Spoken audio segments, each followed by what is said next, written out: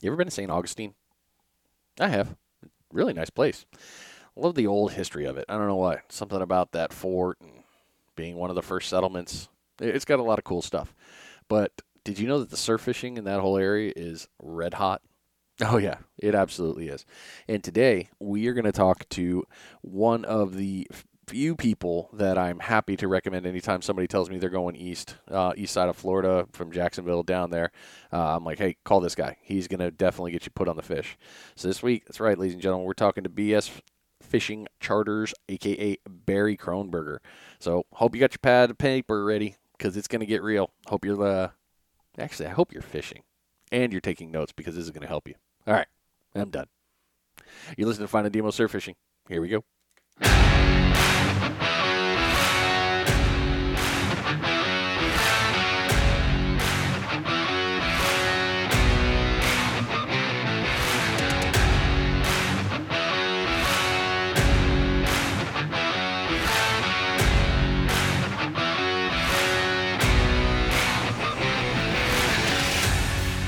Yeah, buddy, new week. Hope you're doing well wherever you are. I really hope you're on the beach fishing, out there enjoying it, not stuck in traffic or any of the other stuff. But I'm thankful that you're giving me the time today. Listen to this episode. There's going to be a ton of great knowledge in there. I've had the lucky opportunity to fish with Barry when he came over here, and I've hung out with him a little bit on the East Coast. I need to get out there and actually do a full day of just fishing with him. But the man has a ton of knowledge, and he has been happy to share it with anybody that's gone out fishing with him.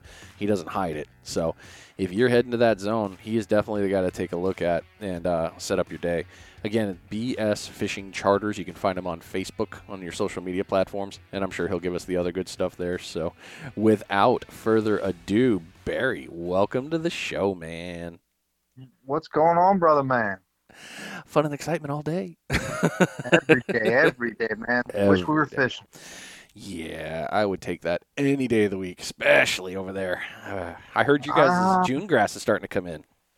yeah, man, it's starting to roll in down south, and um, it's just like you guys when those winds start picking up and we get that heat, man. It's summertime fishing.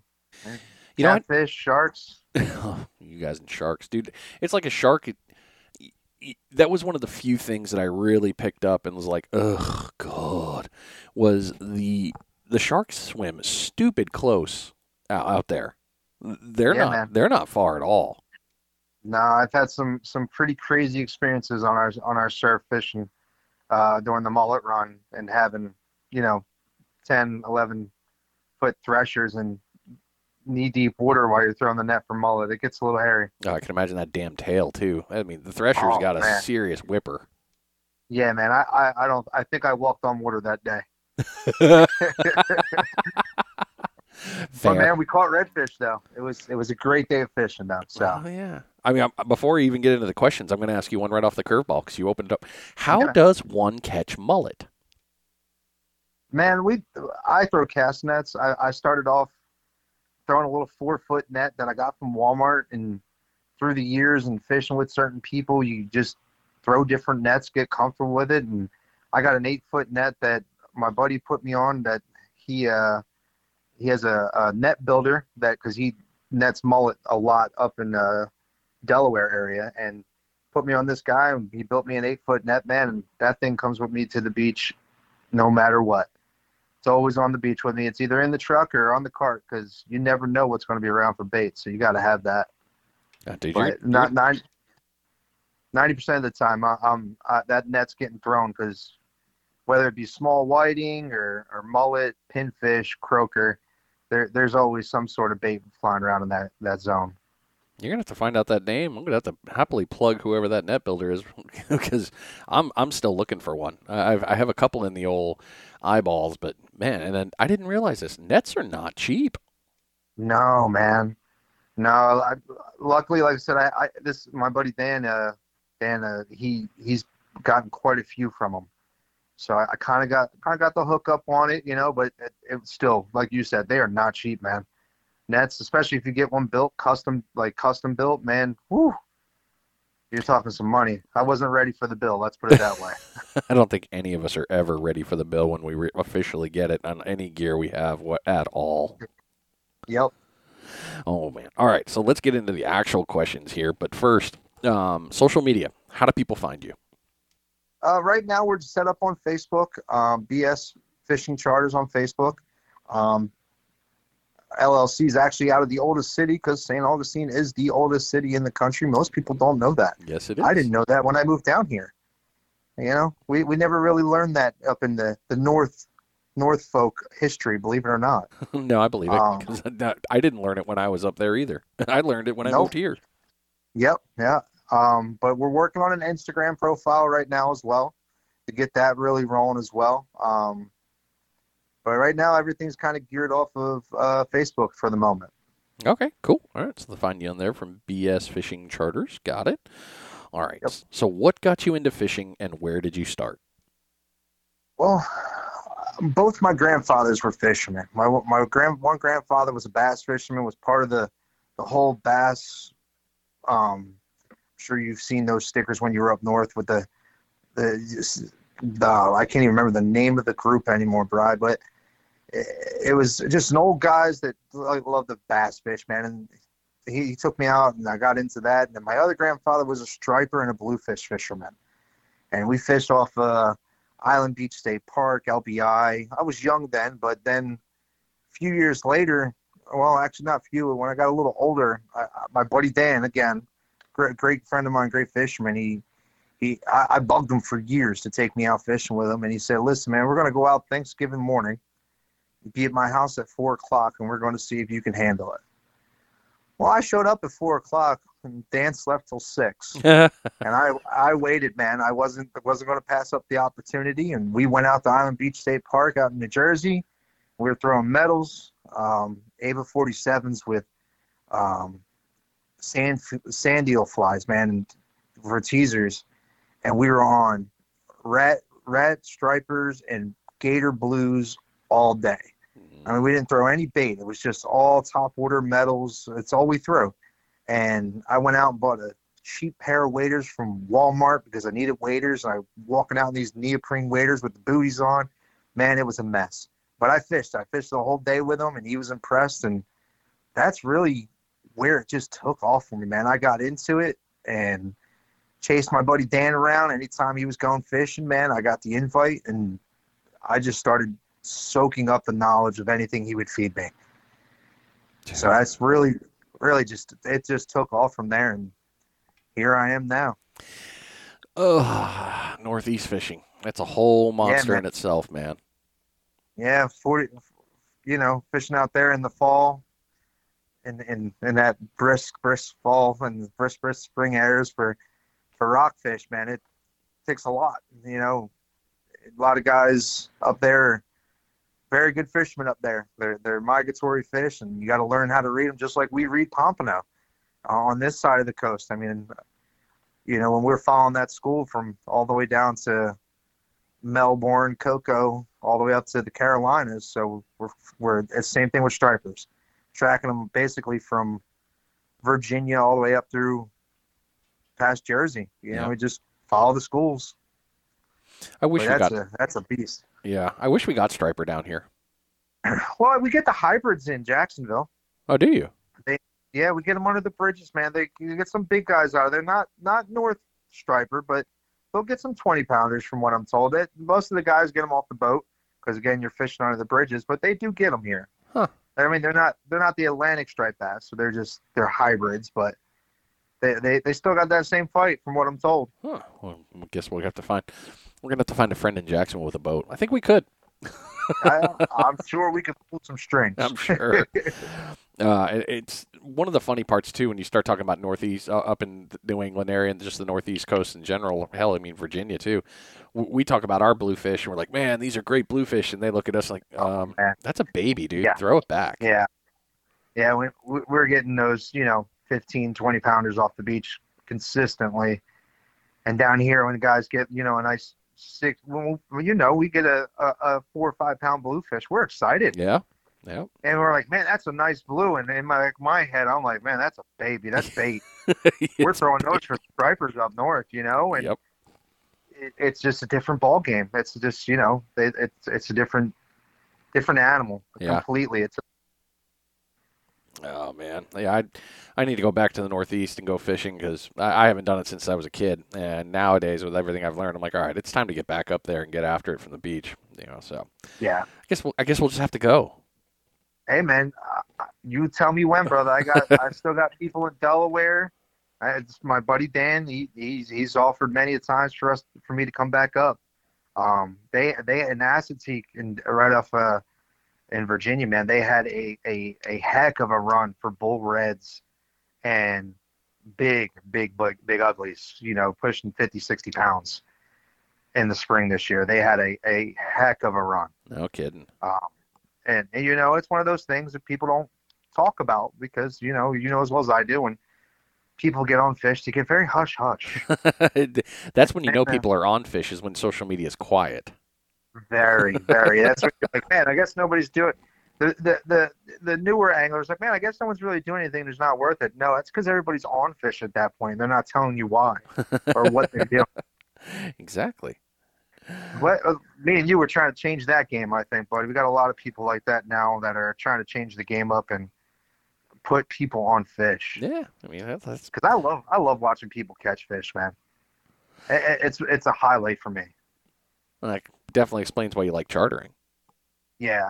I mean, that's seeing somebody catch a pompano for the first time, or a red, or stuff that they're not used to see. Especially when you get the people from the Midwest, or in the center of the country that aren't used to surf fishing for once. Yeah. That's a whole nother animal in itself.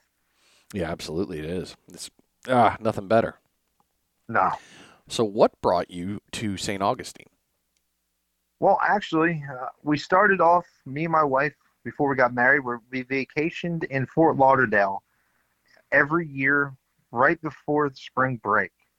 Then we just came down for a week, just me and her, and stayed in Fort Lauderdale. And the one year I looked at her and I was like, why don't we just move down here?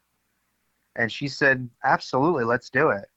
And I kid you not, that was probably March, beginning of March. And then that November, there was a job posting for the company I work for a position in Jacksonville. And I was like, well, that's our card. That's our sign. And we took it and ran with it. I came down here. I started down in Jacksonville in January. Moved to Jacksonville originally in January. And my wife was still up in New Jersey. We got married in May. She came down here, and we lived in Jax for 3 years. And we were having our son. And I said, I want to be closer to the beach. And anybody that's from the north knows it's tough living up there if you live up near a beach and don't make good money. Yeah. So I really, really had the opportunity and had some financial gains at that point. Made it easy for us to be able to be close to the beach. And we bought a house in St. Augustine, and I ain't never looked back. I love it here. My buddies ask me all the time if I want to come back up there, and I'm absolutely not. I mean, yeah, I'd love to Believe come that back up there to visit you. to visit. Yeah, in the spring and the fall when there's no snow. Yeah, Yeah, yeah, a lot of my aunt and my grandmother remind me several times, when are you going to come back home? I mean, I'm home down here. yeah. It doesn't snow here. This is my home now. I don't miss it. I mean, I miss the people. I don't miss the culture's different down here. It's just a different way of life, and man, I just have no desire to go back to that. No, I get that completely. Absolutely 100% understand. All right. So now we got down to St. Augustine from up there. You fell in love with fishing, obviously, when you were a kid, and it just got better as you got down here. So now that Yeah. you've moved in, you're all set up, you've started doing these. How do you plan a day of fishing? Well, I'll tell you, bro. It took me a long time to get our industry, our fishery down here dialed in, because as you know, coming from the north, it's a different fishery. I up north always fished high tides.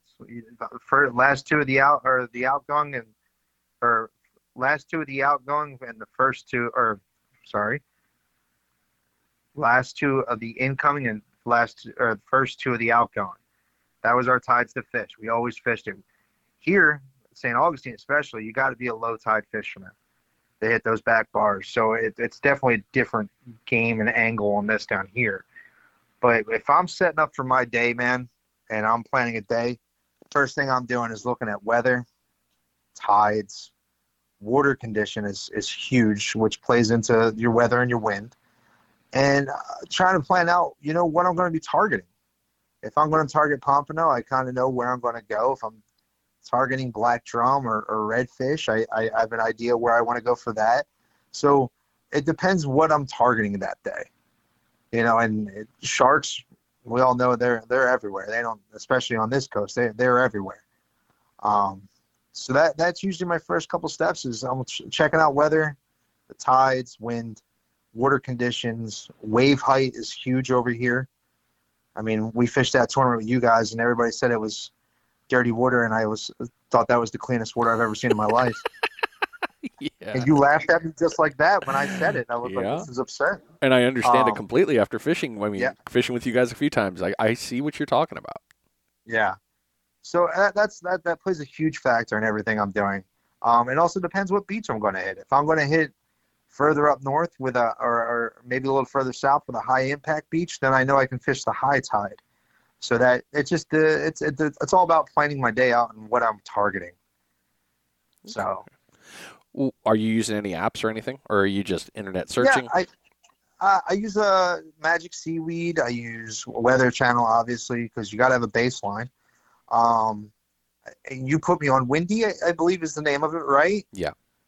Yep. And then I use Tides Near Me, Fishing Points. I kind of take info from all of them to get a general idea of what I'm looking at. Magic Seaweed to me is great because it gives you wind direction, gives you wave height, gives you most of the time you can find most of your cameras for the beach there too. So it gives you a lot of angles on that as well. So you can search different beaches to see if you got better water clarity somewhere else. Mm-hmm. Yeah, stuff it makes a huge difference. It really does between a good day and a killer day. Yes. Or a catfish day. Oh yeah, catfish. Yeah, they make the skunk go away at least. Yes. But after it's one of those, all right, let's go move. It's time to move. Yeah. So this is something that somebody asked me, and I said, I don't know, I have to look it up. And then I looked it up, and I finally have the answer. What does it mean when you start talking about a high impact beach? What does that mean? So high impact beaches, like for me, is like Varn Park. And when you fished a little bit with Chip over there by Varn Park and Marineland, Marineland is not as high impact as say Varn Park. Varn Park's got a deep trough, kind of like you guys got, and it doesn't lose a lot of water on the tides, so it's constantly changing, and you got deep troughs and deep holes in between both bars. A low impact beach is kind of like Marineland and St. Augustine, where you can walk almost knee deep for 100 yards sometimes, depending on the day and tides and moon and all that. You could be knee deep for 100 yards on a high tide. Low tide, obviously, because you're getting further out and you're closer to that back bar, so you get deeper water there, and that's usually when I fish for my pompano. But those high impact beaches, man, they can be really productive because they get so many nutrients turned up inside of them. With the fleas getting tossed around, the coquina clam, it's just can be very productive on the high impact. Yeah, it's really impressive how the differences of your all's beaches there. I mean, you're talking just a few miles. You could change everything by just going a couple miles north or south. Yep. And they're both, I mean, it's all great. It just depends on what you're playing with for the day. Yep. And again, that comes into tides too. You guys one tide a day blew my mind. Yeah, you guys were like, what do you mean you only got one? Like, we only have one. It doesn't move. It doesn't matter when you fish it. And I'm like, huh? I'm like, man, I know that if I got a high tide at 8 a.m., I want to be set up there by 5:30, 6 a.m. to fish both sides of the flip. And you guys were like, yeah, man, it doesn't matter. Woo, wow. Blew my mind. Yeah.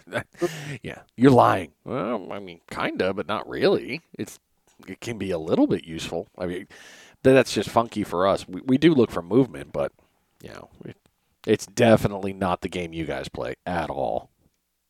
And you realize that too when you guys came. I think Yeah. Blaine also with how much water we lose on those low impact beaches and how much we move spikes up and down the beach all day. Yeah, because people get a little upset when you walk to the water line and then walk 120, 200 yards back to your sand spikes back where they were at high tide.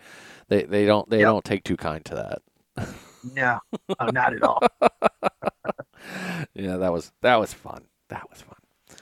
All right, Yeah. so we've set up. So you got the beach there. What are you looking for now? How do you? Oh, I left a question out here. Okay, so when you get to the beach, you've already made your plan. What are you looking for to set up your lines? Me, I always look for something different. So, like St. Augustine Beach, if you ever had the chance to look at St. Augustine Beach, you can look down that beach and it looks the same for miles. And there's not a lot of difference on St. Augustine Beach, but if you see a difference where there's waves that aren't breaking, you got some white water, or you got a hole there that you know that you fished before, and holes shift all the time, but the general area. I'm looking for difference in water. If I see something that looks completely different than everything else, especially on our beach here, that's where I'm fishing. Because I know that there's going to be either a through there, a cut, a run out, a break in the bar, something that's making that water look different, that's drawing my attention. It's going to draw fish attention too, obviously. And then the other thing I always look for is birds, man. If there's birds, there's bait. And if there's bait, there's fish. I mean, again, it depends what we're targeting. But days when I'm going out there, if I'm not pompano fishing, I'm out there all around fishing. So I'm fishing for everything. But yeah, that's I'm always looking for differences in water. And like when you guys, I found that I don't remember the ramp or the entrance number, but I found that huge cut up by you guys that nobody else was fishing. And I was like, man, that's a huge cut. There's a break in the bar, and nobody else. There's tons of fishermen around me, but nobody was fishing that spot. And man, it produced for us out there, so that was a plus. But like I said, that's usually the first thing I'm looking for is that difference in the water. I just want to see something different. I think a lot of people overlook the bird situation there as how advantageous birds can be. But on the same one, you saw it here, that you had that one shot with the birds there, but it wasn't like a constant blow up. You didn't Right. see them I don't see them as busy as I see them in Jack's or all through the East Coast side. Like you guys have more birds prevalent, in my opinion. But that piece is a huge advantage. Like, oh, there's something there. Or the birds are Yeah. 200 yards off, and it's like, yeah, I ain't reaching that. Right. But I mean, sometimes it pays to chase those birds, man. Sometimes they're going to push that bait inside, or the bait might get pushed in with maybe a sandbar that's pushing the bait in closer. It gives you the advantage of maybe having a shot at them if they come in close enough. Yeah. So, and I fished a lot of Carolina, Outer Banks, Ocracoke Island. I mean, and we've chased birds up and down those beaches and caught many a fish just chasing birds. Because most of the time when you see the birds, especially Carolina fishing, I see it more prevalent up there. When we were Carolina fishing for the Reds, you could see the schools of puppy drum. Black blobs just moving down the beach and the birds on top of them. And you're throwing, metal or whatever you got at them and pulling puppy drum one after another just because you're following the birds. When we chase them down the inlet, we getting false albacore out of the inlet. 5 pound, 6 pound false albacore out of the inlet on the beach. Nice. That's a blast. I mean, that's all just from chasing birds, man. And a lot of people overlook that. You're right, they do, because those birds are doing something and they're doing it for a reason. They're not always stupid. Yeah, they're not all Freds. Yeah. You guys got a lot of Freds. We do have a lot of Fred. But, yeah, sometimes Fred can be a fun little advantage. Yep. Well, speaking of Fred, I mean, this is the perfect time.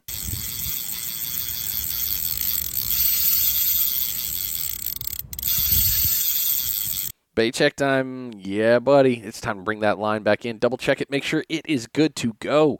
Hopefully, you've already pulled in a bunch of fish and you've been pausing this podcast as you've been going back and forth. I mean, that's what I really hope. This bait check is brought to you by The Sinker Guy. Go to thesinkerguy.com. Take a look at all the things you need for sinkers and terminal tackle. He's got a bunch of things in there for you to take a look at. Real useful, awesome shop. One of my favorites, and I only use his Sputnik sinkers. I've loved them. I can't go right. You can't go wrong with them. So head over to thesinkerguy.com. Get yourself a good order. So with that, all right, so we got the setup there. So you know your spot. You're ready to go. You're liking this. Now, how do you set your gear up? And what I mean by that is how do you stage it on the beach?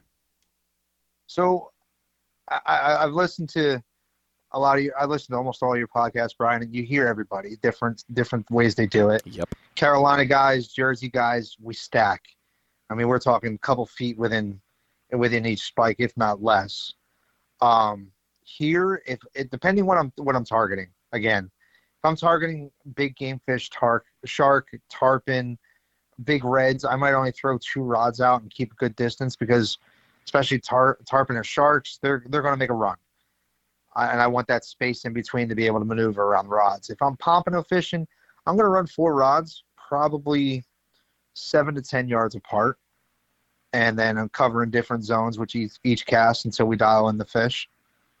So you bring up a great point with the Northeast fishing when you're talking about stacking, because I think you're tighter up there than you are down in Florida. Absolutely. I mean, we're talking 2 feet, 3 feet.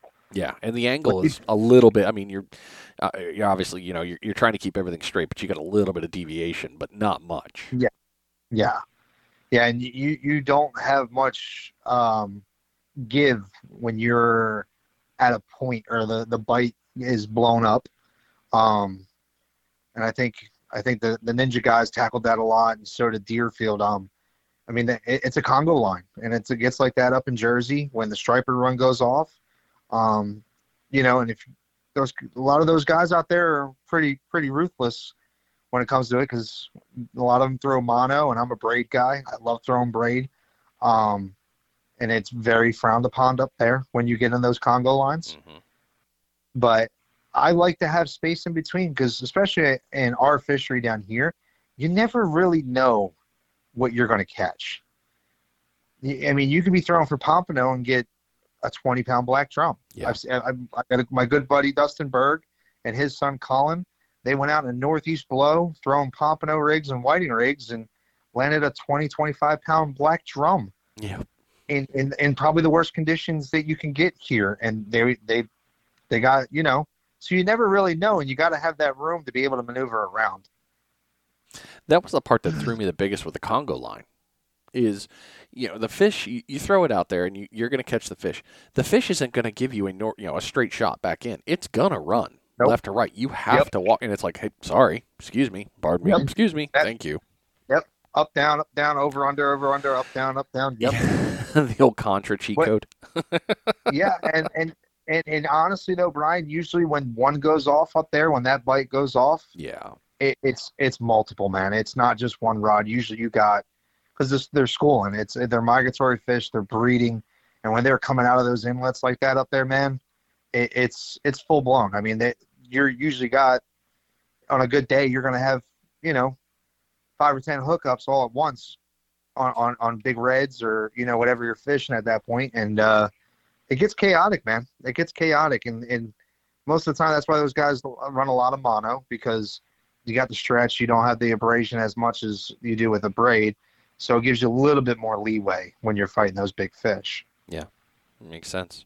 I don't miss the Congo line. Oh, I get them. I don't want to fish a Congo line. I know I'm going to have to one day, but I'm not looking forward to it. It's like I've told friends, I'm not a pier guy for that reason. I don't want to be. It's not my thing. I don't want to be close to people like that. I don't want to have the conversation. Look, I'm just here to fish, relax, enjoy myself. I'm not here to play. All right, who got the bigger fish? No, I'm good. Right, and there's a lot of that. A lot of that's up there in the Northeast. Like I said, it's gotten a lot better because we got a lot of the newer generations coming in, and everybody's kind of teaching each other now, and trying to teach people how to do it the right way and what they're doing. And putting people on fish. So it kind of benefits now, I think, the generations that are coming in now to fish. Yeah, I totally agree with that. All right, so now that we've talked about the setup, what gear do you use? And what I mean by that is rigs. What kind of bait do you like to throw? What kind of sinkers are you throwing? Well, we'll start off with sinkers because, well, I can never talk enough about ship and the sinker guy sinkers. Yep. When I moved down here, I came again, come from the north, throwing frogs tongues, storm sinkers, throwing 8 and bait all day long, and come down here and I'm throwing 8 and bait and watching my ledges roll down the beach. And then somebody's like, "Man, you guys tried these sinkers, these Sputnik sinkers?" And I was like, "Sputniks, man, and up north you use Sputniks, you're a Googan. Yeah. You don't use Googan. Sputniks up north, man. Love It's that word. frowned upon." And I was like, "No, I'll be all right. I'll be all right." And then I ended up picking up a couple, man, and Chip showed me the way, and me and him have gotten a great relationship. And man, I that's all I throw anymore. I don't throw anything else. Yep. I might throw a small piece of lead if I'm throwing in the first trough or first hole, so it got some movement in there. But 90% of the time, it's all sinker guy lead, Sputniks. And then I'm always throwing high-low rigs, pompano rigs, double dropper looper rigs, whatever you guys prefer to call them. Yeah. Because again, you never know what's out there, and for one, if you can't throw the net at bait, well, let's try to catch some bait. I'm gonna, if the bite's slow, I'm gonna throw out a chunk and try to get a nice shark run or a tarpon or a nice red. So I'm gonna always throw a high-low rig out. That's inevitable. I throw a modified Carolina rig with a fish finder set up on it, so the lead is free spooling, I guess you could say, for my big game rigs. But most of the time that's what we're throwing on my side, and I always have one rig or one rod dedicated to throwing topwater, metal, plugs, jig heads, something just to give. Especially again when the birds come through, you want to have that advantage. Right. 'Cause fish is going to chase. I mean, Yeah. not everything's going to want to look at your set rig and be like, "Oh, why that looks delicious, sir. Thank you so much." They want to go after that sparkly shiny. Yes, and for bait wise, I bring the gauntlet, man. I bring a little bit of everything. I got fresh dead shrimp. I'll bring fresh live shrimp. Clams, crab, fiddler crabs. A lot of people don't do it, but I bring fiddlers to the beach because, well, pompano, if there's no fleas around, they're still eating crustaceans, they're still eating crabs, they're still eating clams. Why not throw fiddlers at it? And it works. I've caught many limits on fiddler crabs and blows people's mind, but it's what they eat. It's part of their diet. And fish bites, man. I can't talk enough. Can never talk enough about fish bites. Those things are one of the best baits on the market. I mean, you can fish with that just by itself. Mm-hmm. And same thing though, bringing the gauntlet, different colors, different scents, because again, you don't know what they're eating that day, so you want to be able to cover all your bases when you're out there. Yeah. The myriad's important. It's extreme. I don't think anyone can stress that enough. Please bring enough of everything. You got plenty to use. Yeah, I mean, one day you can go out there, they're hitting on shrimp. The next day you go out and they're not going to touch the shrimp. Oh yeah, I hate those days. And they only want fleas. And then the next day they'll be on clam, and you're like, man, what do you do? Like you got, the only way to know is to bring the bait to try it. So that's why I bring a little bit of everything. And like I said, most of the time I'm out on there trying to throw the cast net. I'm raking for fleas, doing different things to also match the hatch on what's there right there at that time. Yep. Match the hatch. Love that term because it's true. Yeah, man. So you're at the beach. You're all set up there. You got all your stuff together. Now, where are you casting your lines? With the 4-rod spread, and again, it depends what I'm fishing for. If I'm pompano fishing and whiting fishing, I'm going to have one in that first hole, first trough, in between the first bar and the break. I'm going to put one on the bar. I'm going to put one in front of the second bar, and I'm going to put one beyond the second bar. And again, this all depends if I got a cut. there's a cut, I'm going to be fishing around that cut in those different zones, but in the same casting distance. Noel Kuhn said it on one of his seminars, man. Our beaches are like highways. So that front trough is like driving US 1 over here. It's slow. There's fish there, but it's a slow way to get there. And then that next one's A1A. It's a little bit faster. But that back bar, that second back bar, that's 95, man. That's the one-way shot. That's where the speed is. So I like to cover all the zones, man. It's just because, and again, once you get dialed in, that's when you start moving stuff around, and you might get down to 2 rods because the fishing's so hot. You might get down to 1, or you can't even keep up. But it's nice to be able to cover different zones and cast into different areas, and being able to move left or right if you need to, because you got the space in between the rods. So you can always move to the other side if you see that zone's a little more productive compared to the other side of the bar. Nice. Yeah. That's zone fishing is so key. It really is. Yeah. A lot of guys overlook that, though. It's something they miss because a lot of people don't know how to read a beach. They don't know what they're looking for. And I learned a lot of that, again, from my buddy Dan. Chip was a huge help for that with his YouTube and being able to fish with him, especially here in Florida, because, again, it's much different. And Spencer's another one from Broken Reel. These are all guys that just, are willing to share the info. So that's how I learned. I just kept going out there. The more time I put in, the better I got reading the beach. And many days I've watched guys fish 20 yards down the beach from me and not do anything. And here I am in a nice cut, and we're catching fish all day long. And you wave them down. yeah, there is that. Spencer's a walking encyclopedia. I love talking with that dude. Yeah, Spencer's got a wealth of knowledge. Mm-hmm. Yeah, he was a fun episode to talk about. So the funny thing you bring up too is the reading of the beach. I really figured, oh, okay, cool. I learned it really easy here. I'm good to go. And then when I went to Jack's for the first time I fished with Chip, the water was, your standard Atlantic color. And I'm like, it was barely waves were barely moving, just enough to, Chip could tell me where to throw. But he's like, yeah, don't you see it? I'm like, I don't see anything, dude.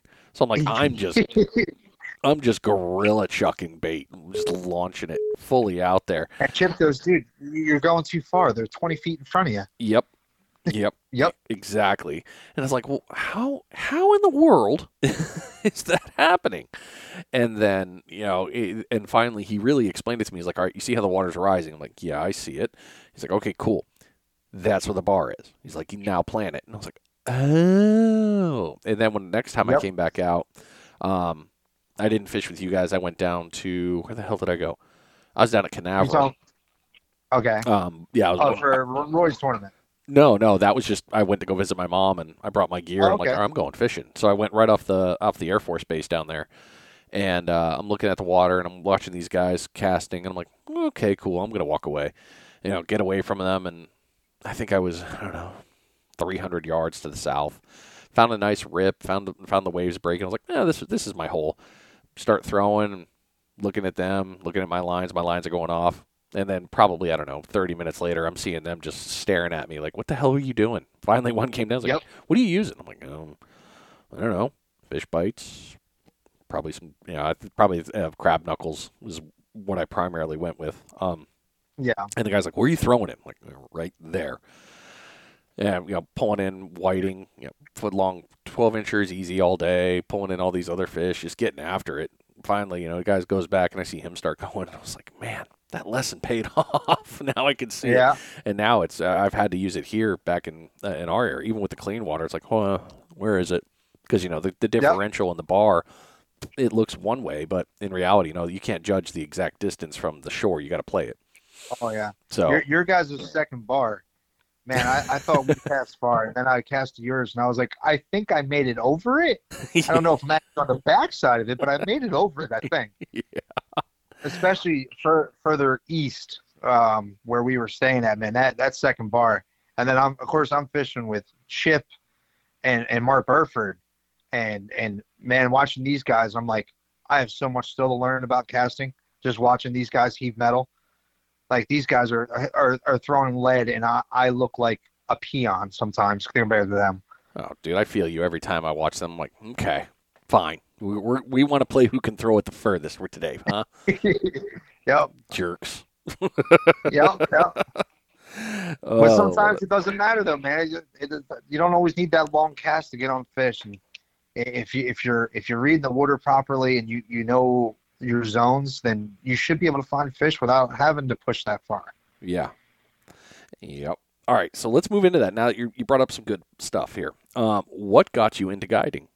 Well, man, I wanted to teach people to fish. I wanted to show people that there's fish right here at your feet. 10 feet in front of you, there's fish. And most people don't realize it, especially people that are not used to living near an ocean. Even people that have lived here their whole life don't even realize sometimes that there's this many kind of fish and variety of fish in the ocean right here in front of them. And it kind of renewed my passion when I started showing when I moved down here, I had a bunch of buddies that wanted to learn to fish and never surf fished. And I taught these guys, man, and they took it and ran with it. And so my buddy Sean is probably, I would say he's my second hand. You know what I mean? Like I taught him everything I know, and I always constantly keep learning. You know that as well as I do. There's always new things coming out, new ways to do things, and we're always learning and changing. But I wanted to be able to show people this and teach people this, and take anglers up to their next level and just really put people and excel them in that level. But for me, kids, man, I love taking kids out fishing. I know a lot of guides don't like doing it, but I love doing it. I love seeing kids light up when they get on that fish, man. And it doesn't matter what kind of fish you put a kid on. They're just excited to catch fish. They're excited for the tug, man. And Elon, Adam and Janine from Janung's Fish Camp, I took him out and put him on his first pompano, man, and watching that kid light up like a Christmas tree when he put that fish on the beach, I mean, there's no better feeling. And I've done it with Brett's nephews too. I went out with Brett Burford from Fish Bites Brett, and we went out with his nephews. His nephew caught a 19-inch pompano. Damn. I mean, fish of a lifetime, man. It was huge. And he fought it right. We walked him through it, talked him through it, and being able to be a part of that and seeing the excitement on his – I mean, he caught a bigger pompano than me and Brett have ever caught. You know, that kid's got a fish of a lifetime right there, and he's going to remember that forever. Hell yeah. And I was a part of that, man. It's just that's what really drives me. I love taking the younger generation out there. I do, because that's just a whole nother level of them. And that's our next generation of fishermen. These are the generation that's going to keep going and keep doing this when we're too old and frail to be able to do this, and they're going to teach the next generation. And we need that, because I mean, when I got down to Florida, there wasn't I feel like the surf presence wasn't as big as it is now, as it is especially compared to up north. And it's growing, and it's constantly growing, and that's huge. Because again, I think it's that generation starting to understand that they can do this from the beach. They don't need a boat. You don't need a kayak or any of that. You can fish from the beach with a fairly cheap setup just to get started and catch fish. Mm-hmm. Yeah. So, and it's glorious as much as we can all gush about the beach. but dude, like your daughter, I mean, listen, she's got 2 back-to-back tournament wins or placements, dude. That's huge. That poor girl. And seeing her light up, man, when she goes up on there because she's got those fish. I know you feel it. I get excited for you guys. I know you got to be tenfold from what I feel about it, you know?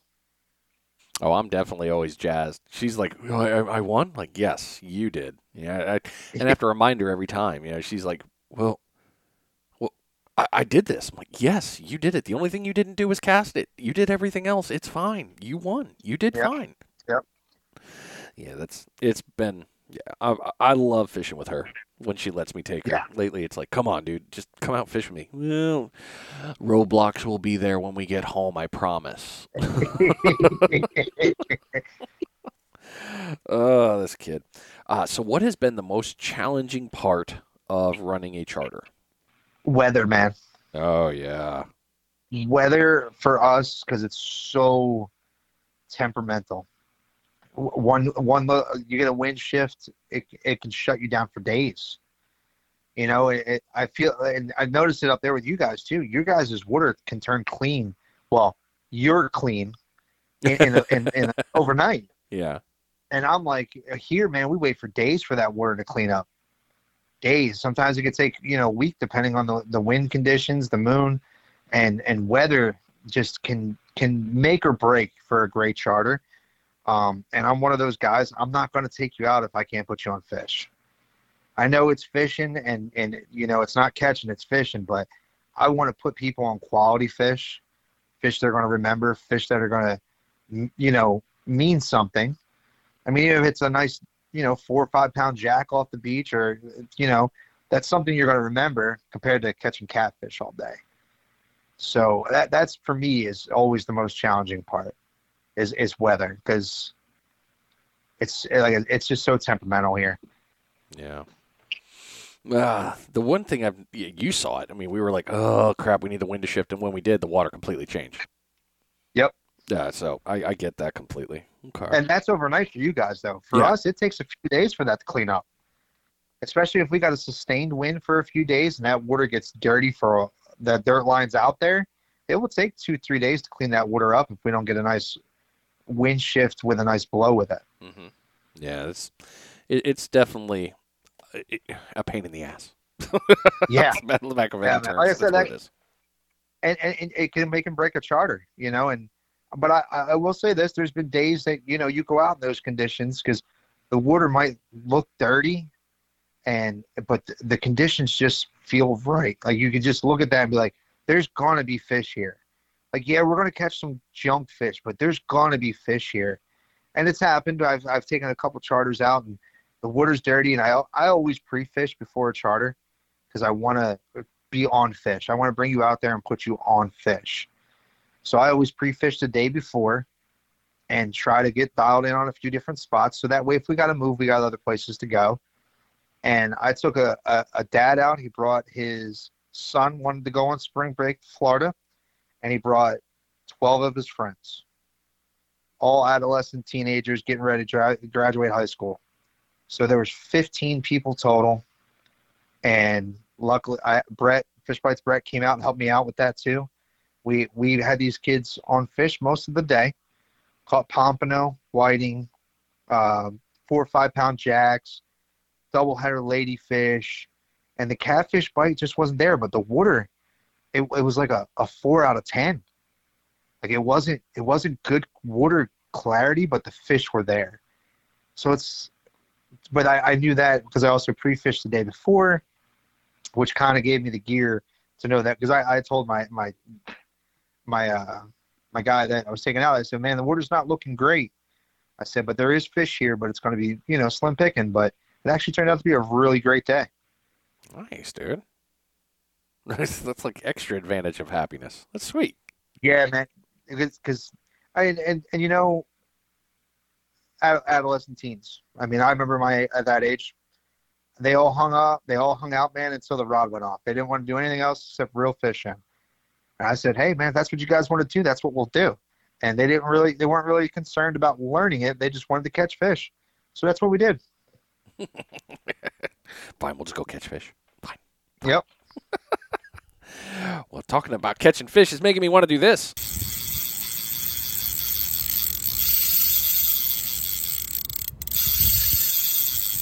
It is your 50-minute bait check. That's right, ladies and gentlemen. It's been 50 minutes. It is time to get that second bait check done. Go reel that line in. Make sure you got the good bait. Hopefully you've had bites. If you haven't, you might want to switch up your bait. Use something different.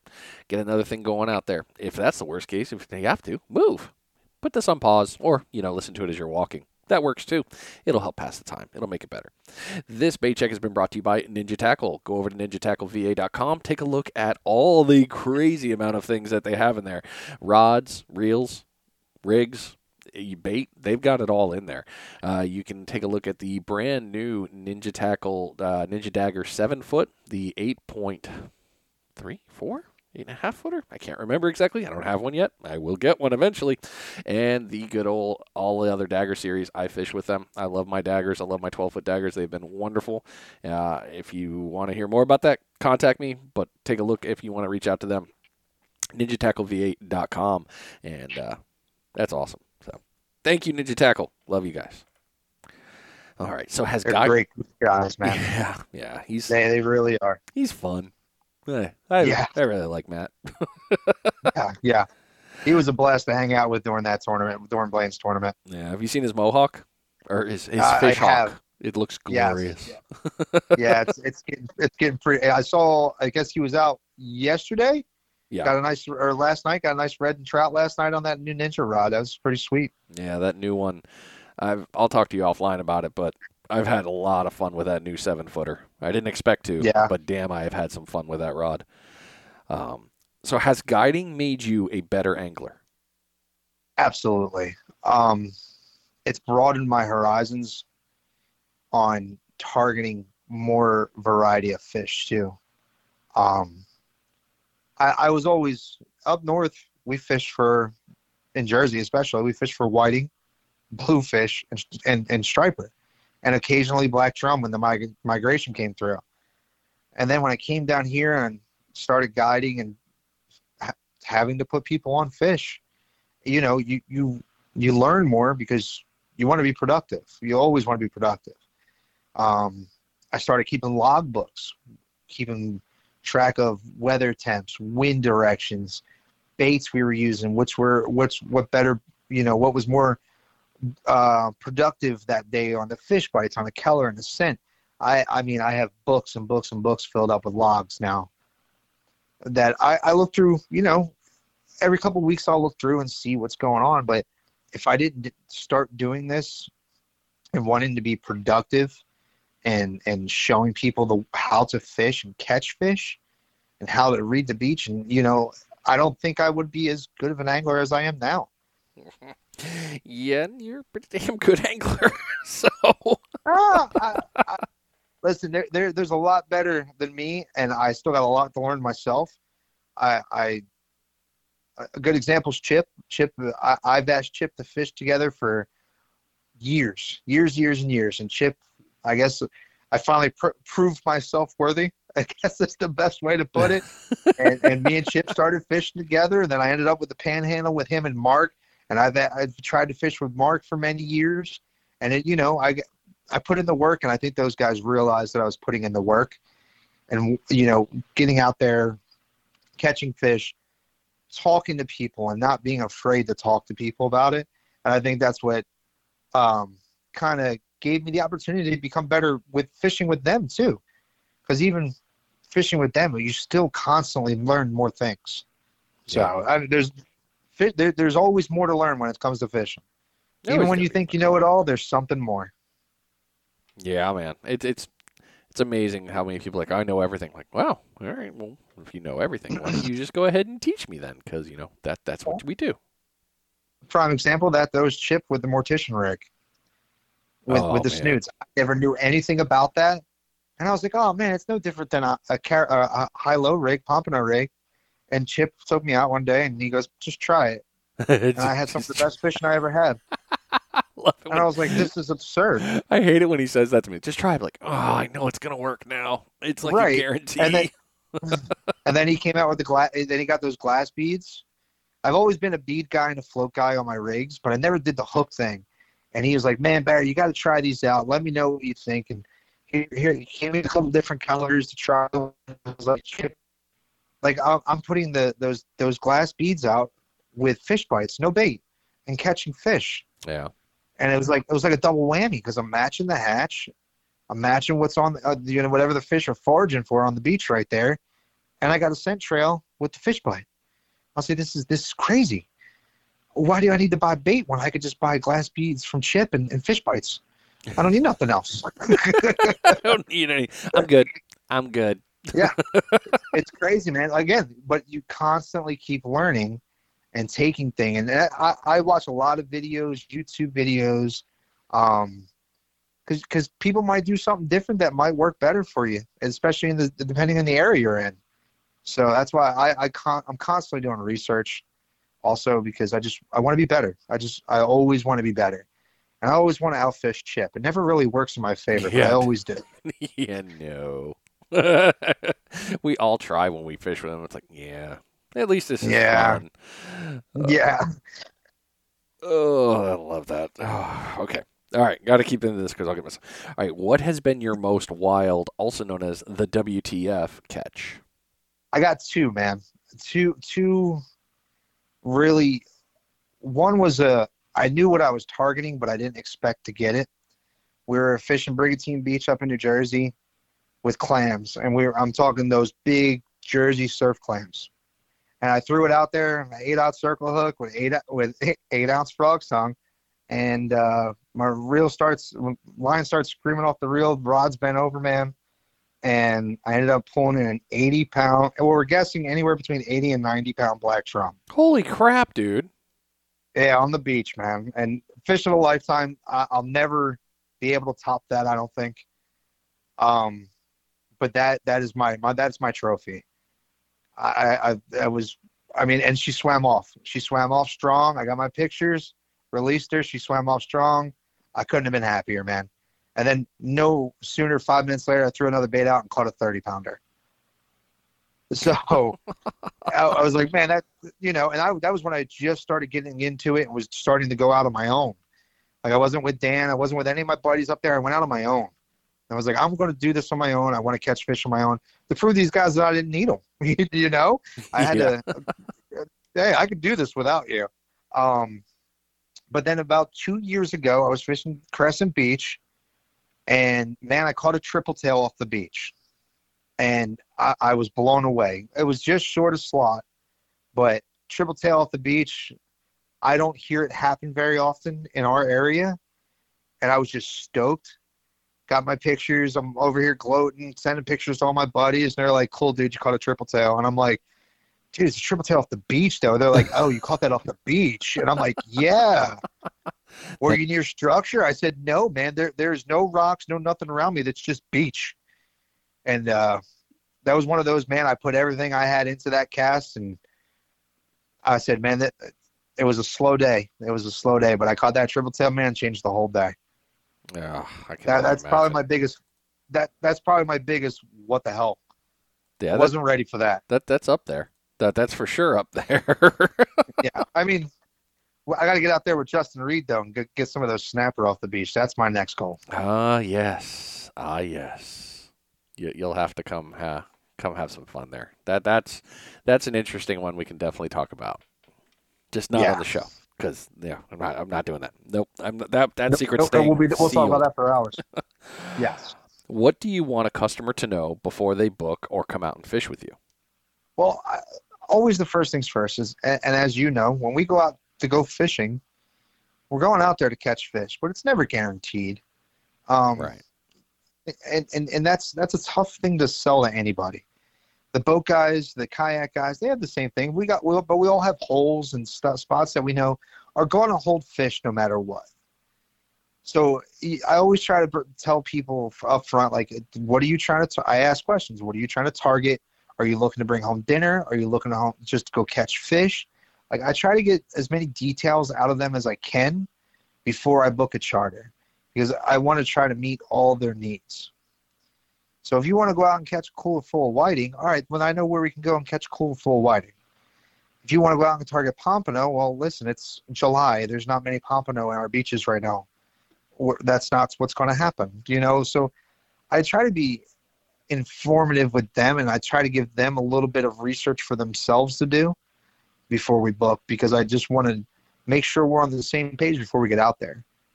Because you never want to get out there and they're looking to catch, bull reds off the beach in the heat of the summer. And we don't, I mean, there's some floating by, but it's not as common right now. Yeah. So I just try to get them to do as much research on their end or on what they're looking to get out of the charter. Are they looking to learn how to catch fish, how to read the beach? It's just there's a lot. I guess there's different angles to each charter, I guess is the best way to put it. Yeah, it makes sense, man. What comes with a charter with you? So I supply rods, reels, cooler, all terminal tackle, ice. I usually bring a case of water with us because, as you know, we're in Florida beaches. It's hot. All bait, fish bites. I usually try to bring anything that you could think of that you would need for a good day of fishing is usually in my cart. Spare rods, because you never know if you get on a good run of fish, you pop one off and you lose your rig, you got another rod ready to go. So I always have spare rods ready to go. And again, the gauntlet of bait, that's always huge. Always a huge thing for me. Wow. All right. Loving it, man. Sounds like a fun day. That's all I know. But I'll bring my gear. Hey, man. Hey, I'm waiting for it, Brian, whenever you're ready. I know, man. I need to come back. What areas do you service?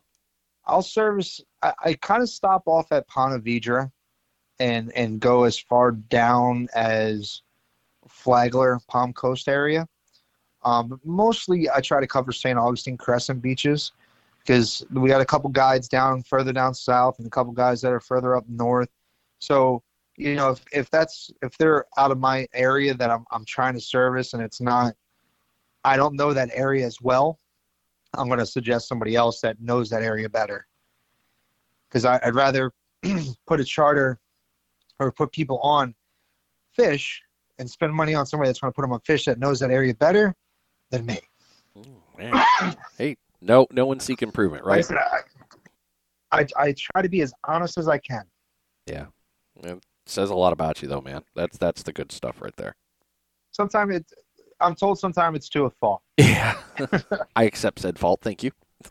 Yep. I mean, I'll be honest. I've turned down a few charters because conditions weren't just right. It wasn't going to be good fishing, and I knew that. And I mean, sure, I can take you out there and take your money and go catch catfish, and you can have a miserable time fishing in 20-mile-per-hour wind with 5-6 foot waves. But I'm going to be honest with you. I'd rather not do that. Save your money. I'm going to tell you to go talk to an inshore captain or somebody that's going to be able to put you on some better fish. I'm not doing it for the money. I mean, obviously money's great. We all love money, but I want to provide a great service. So that way, if you come back to this area, you want to go with me again and continue to learn. And people are going to love it. So I know that. I've heard nothing but great things. So there you go. All right. Here, coming up in the end here, man. Almost done. What do you wish a new angler would do before ever putting a line in the water in your area? Research. Hands down, research. Learning what you're looking at in the water, reading the water. Knowing what the fish are foraging, what match the hatch, what they're eating. If you're going out there, know what you're fishing for. If you're going out there just to catch fish, then that's fine too. But if you're going out there and you want to target a fish, do research on that fish. Know what they're eating. Know when they're running. Try to have as much information on that prior to going out there as you can, because then gives you a better opportunity at being successful. Dude, the homework thing, I think, is, I know we all do it, and I know a lot of people have talked about, like, well, I did all the work, I did it with, trust me, just that little bit of research. Pay off. Exactly. You can do it for tons of time, but sometimes it's just not going to get you what you want. But just doing it in general is going to pay off huge. Just that 10 minutes is going to pay off. Yep. And then, sometimes it just takes going out there and doing it. A lot of, and if you got good people on the beach around you that are willing to teach you, they're going to come down and tweak you. They're going to come down and show you different ways to do things to be productive. I mean, you've had that instances where people come up and talk to you. And at Canaveral, I've had it here. I'm not going to tell you, I'm doing this and not try to help you out. I mean, I give out rigs all the time. I've given out lead to help people hold. I did it out there with you guys, when nobody was holding bottom without the sinker guy sinkers. Hey, man, they're in the truck, man. Let me go grab you a couple. I want you to catch fish. Here you Yeah. go. It's just, again, it comes down to I want people to be productive. I want people to catch fish. There's nothing like it. I mean, you cannot beat that experience of reeling in a fish. No, not at all. What gear would you recommend for a new angler to pick up? So obviously that all comes down to budget. Yeah. Um, I mean, there is so many rods and reels out there in the industry right now that are awesome. If you're just getting out and if you're just trying to figure out if you want to be in this sport and be a part of it, you could pick up a pen setup from Academy or any of those to get you started. But I mean, if you're really thinking you're going to be into it, I'd spend a little bit more money. Go get yourself one of those Fish Bites, 12-foot rods. I mean, they're perfect starting rod. You put an Akuma 6000 on that thing. It's light enough. You could throw plugs on it. You could throw a high-low rig. You could still catch nice fish with it. At the higher end, I'm going to say the over-the-bar, man. Over-the-bar rod with, for me, the Ultegra CI Force. Oh, you I had to bring love her those up. schmonts. I had to, man. I love that reel. They're light. They cast forever. That's my bread and butter. That's 90% of what I throw is the OTB and the Ultegra CI Force. But I got to say, I've been putting the Akuma 6000, that Rockaway 6000 reel to work, man, and that thing's reeled in some really nice fish too, and you can't beat the price margin on those. No, it's definitely a good setup for that money, but that money line.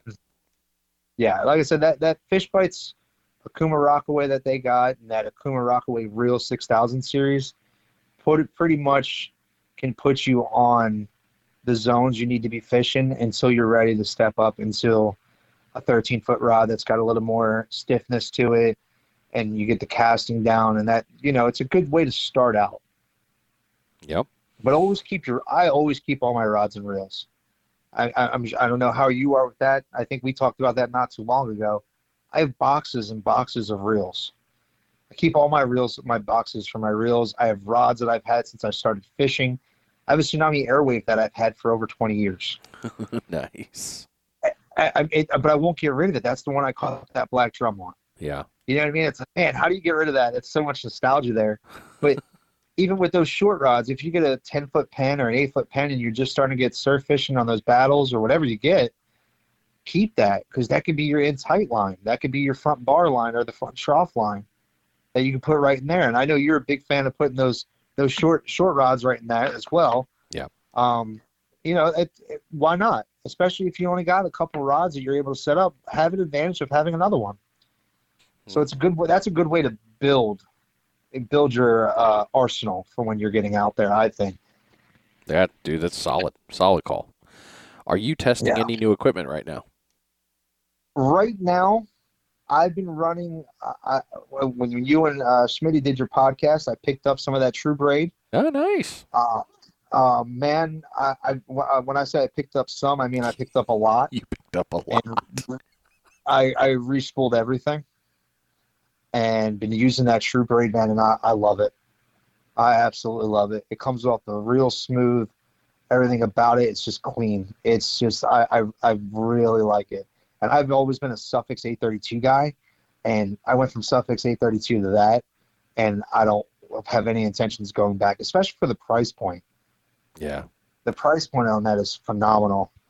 The only other thing really that I've got going out right now that I've been trying is I've been working with DS Custom Tackle out of Delaware, putting together a rig. We're calling it the BS rig.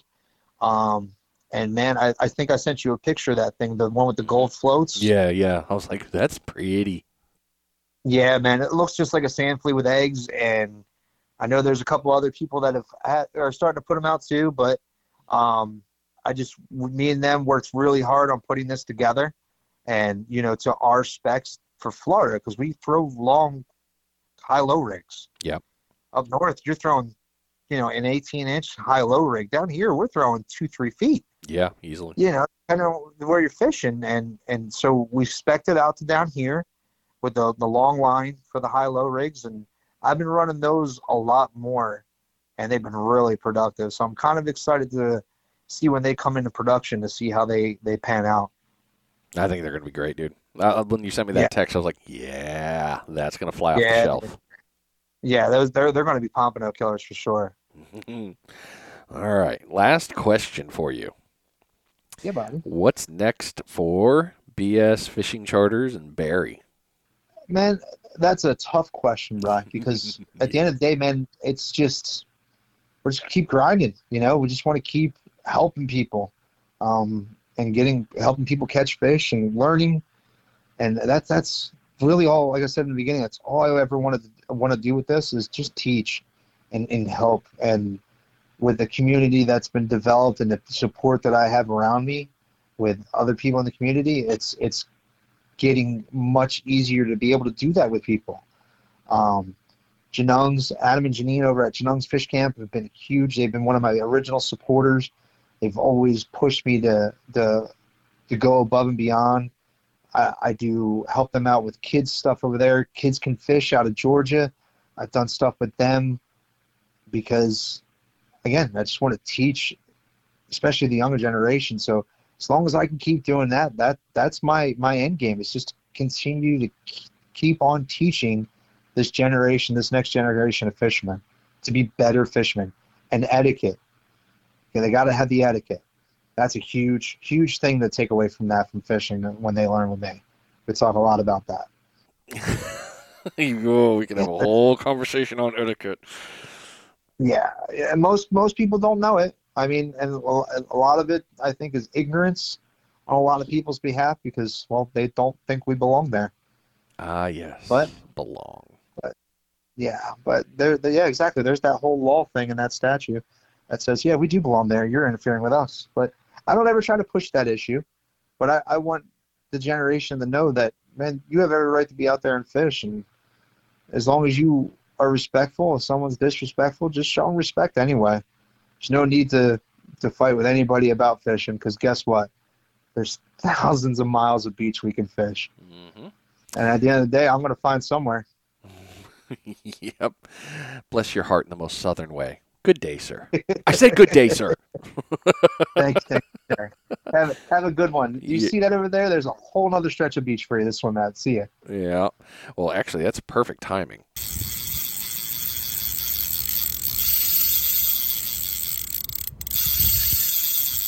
On to the end of the episode, and we actually get a bait check out of the deal. That's like a super bonus win. So hopefully that means you just nailed your biggest fish. Your PB, your PR, I'm hoping you got it. The final bait check is brought to you by True Braid. How funny that we actually talked about that. It's actually quite well full circle. True Braid, go over to truebraid.com. Take a look at the line. The SX8 braid. Absolutely love this stuff. I do fish with it, as you can hear. Barry fishes with it. It has really become a surprise line. I have thoroughly enjoyed talking with Alex. We will have a podcast episode here in the near future, and it's smooth. The color maintains. It's strong. If you don't believe me, there is plenty of things on YouTube where you can see it. If you Salt Squatch pulled in some sharks not too long ago. Smitty Surf Fishing, he's brought in plenty of big sharks and some other big fish that you'll have to go check his stuff out at. But yeah, that line, great line. Truebraid.com. Take a look at that. Get your order in. You won't be sorry. Promise you. Hell, man, that's it. I got you made it through. Hey, man, it was a good time, brother. I'm glad I got the chance to do it. We've been talking about it for a while. Yeah, I'm a little slow on my uptake. It's like, all right, I'm going to do this. I'm going to do this. And it's like every time I want to record 15, 20 episodes, and I remember if I record this episode now, it's not going to air for 3 months. It's going to be stale and sad. We got to fix this. Well, you're a busy guy, man. You got a lot going on just like the rest of the world. Oh, that's the sad truth. Anyway. We'd much rather be fishing all the time, I can tell you that. Yeah, you're right. Well, seriously, Barry, appreciate you, brother. Thank you so much for coming on, giving me this time. You know, you dumped a ton of knowledge and great information out there, and I know it's going to help many people. I have no doubt. I appreciate the opportunity to be on, Brian. If anybody's got any questions, don't ever hesitate to ask. I'm always here to answer questions if the best I can and be able to support you guys in your fishing too and hopefully get you guys on fish. And don't forget to put on there where people can reach you. That's going to be BS Fishing Charters on Facebook and soon to come to Instagram. Nice. There you go. All right, brother. We will be talking again soon. Take care of yourself. All right, you too, Brian. I see Thanks. ya. There you go, ladies and gentlemen. Barry Kronberger from BS Fishing Charters out of the St. Augustine area really has that area dialed in, and he is just a great person. If you didn't hear that through the whole interview, you missed out. Really great information dropped in, and I hope it helped you. If it did, don't forget to like, share, subscribe, or just follow the page. Love you having followed. Know when you get the episodes dropped. Take a look at all the fun stuff that's going to be coming. There will be more fun things coming in the near future with social media presences and things like that. It's all in work. I'm only a one-man wrecking ball. Can only go so fast, people. I'm trying. But I appreciate you. Thanks for sticking around. Hope you're doing well. Take care. We'll talk to you next week. You've been listening to Finding Demo Surf Fishing. I'm out.